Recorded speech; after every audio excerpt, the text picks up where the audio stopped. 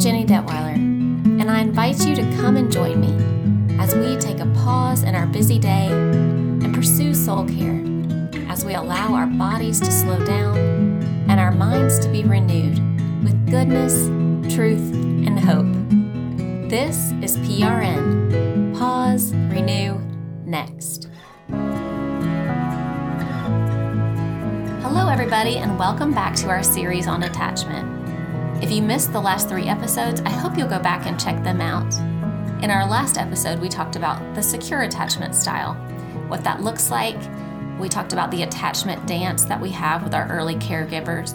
We talked about the long-term effects of what secure attachment looks like in our relationships, and more. So I hope you'll go back and check that out if you haven't already listened.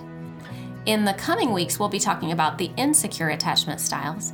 But before we do that, I wanted to talk about a subject that I think sets us up really well for talking about insecure attachment, and that is attachment and authenticity. A lot of the work that we're going to be talking about today comes from a man named Gabor Mate.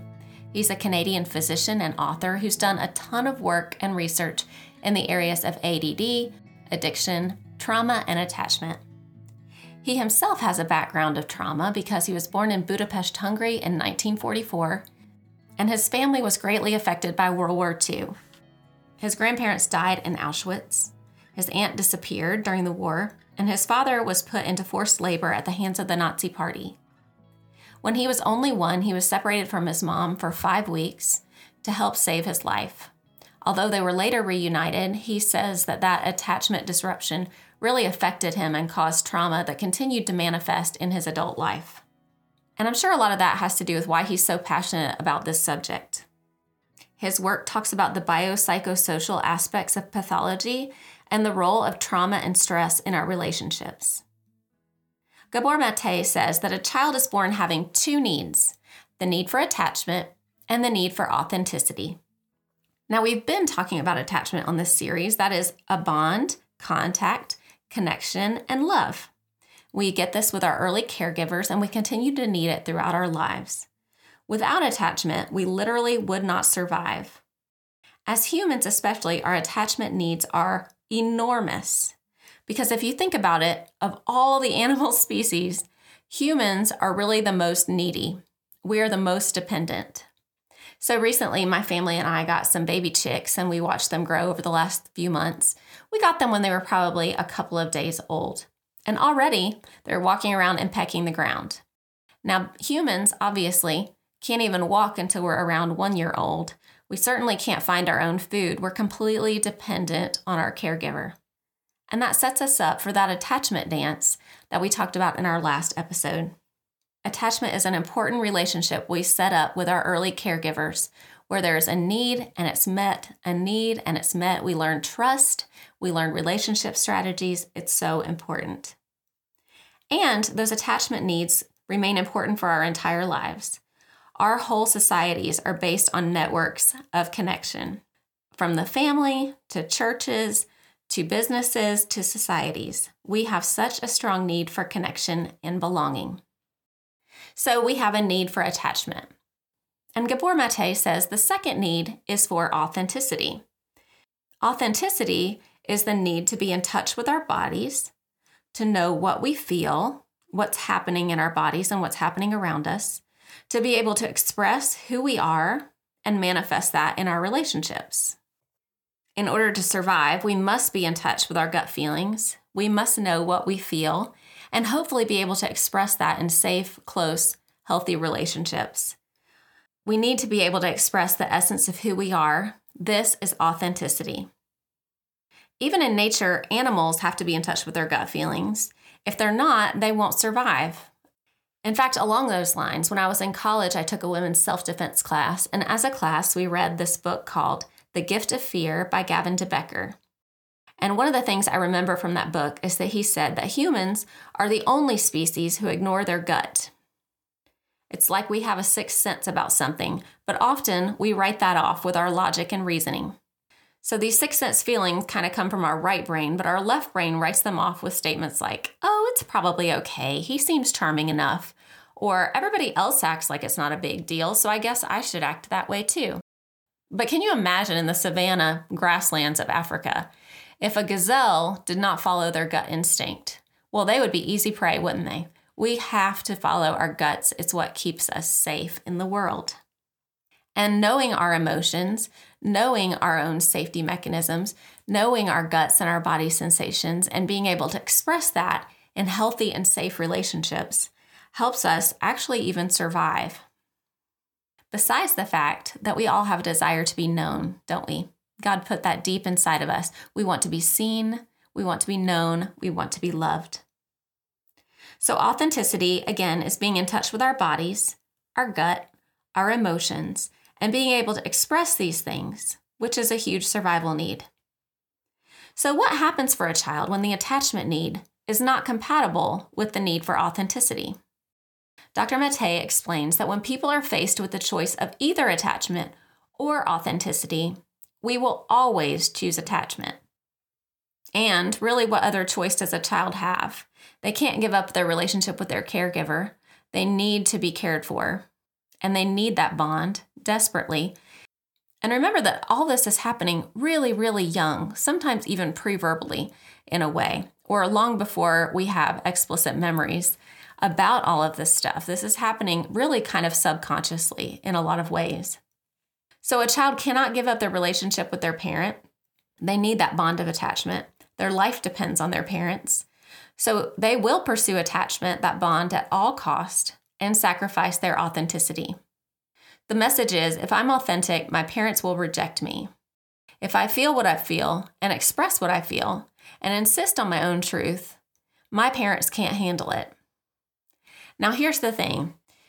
As parents, we convey this unconsciously all the time, not because we mean to or because we're bad people, but because maybe we ourselves have learned to suppress our own needs, and maybe we're uncomfortable with needs being expressed by our kids. The message we're sending is that you're not acceptable with the emotions that you have, or that you're not acceptable with expressing emotions in that way. And the price that we pay for inauthenticity is huge, and yet that's how a lot of us survived our childhood. Okay, let's talk about what this looks like in a small scale. So in a small scale way, this might look like maybe a parent is uncomfortable with anger. And that could be for a variety of reasons, but a lot of times it's because they grew up maybe in an environment with somebody who, when they were angry, did not feel very safe to them. So anger itself is uncomfortable for them. So then their kid expresses anger and they can't handle it. And often as parents, that looks like either, no, ma'am, we do not talk in that way. You go to your room until you have a better attitude. Or we get maybe a little passive aggressive, or we get the silent treatment, or you name it. In other words, that is not welcome here. And really quick, our kids get the message like, if I want to be accepted by mom or dad, I cannot express anger because they shut down and I feel distance from them when I express that. So I need to learn not to express that. The same thing can happen with all kinds of emotions. So sometimes it's sadness, sometimes it's grief. I mean, whatever the case may be, that's in a small scale what this looks like. In a larger scale, I mean, that is what we'll talk about in the insecure attachment styles more so. But it would be a much more extreme version of that and could include maybe abuse or things like that. And the truth is, even Gabor Maté says he did this with his kids a lot of times. Sometimes we just do it. We don't mean to do it. We just don't have capacity for all the emotions that our kids bring. And that's okay. That's not what we're talking about. Remember, in the last few episodes, we've been talking about rupture and repair and how maybe a really good parent gets it right about 50% of the time. So as long as our kids know that they are safe with us, that they can express emotions, even when sometimes we don't have capacity for it, it's all okay. This is one of those things where it's an always kind of thing, where always we shut down those emotions.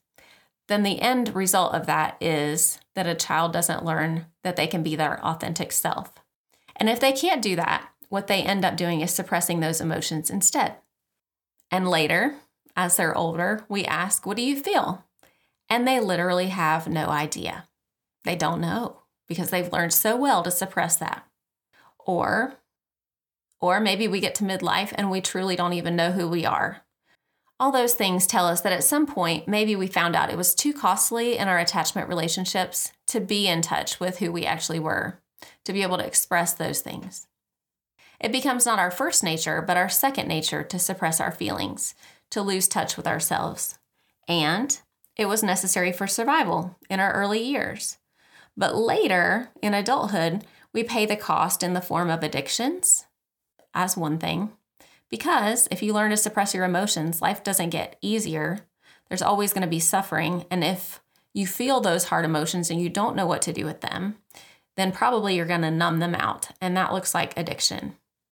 Or mental illnesses of many kinds, or sometimes physical illnesses or autoimmune diseases, because as we know, our body keeps the score.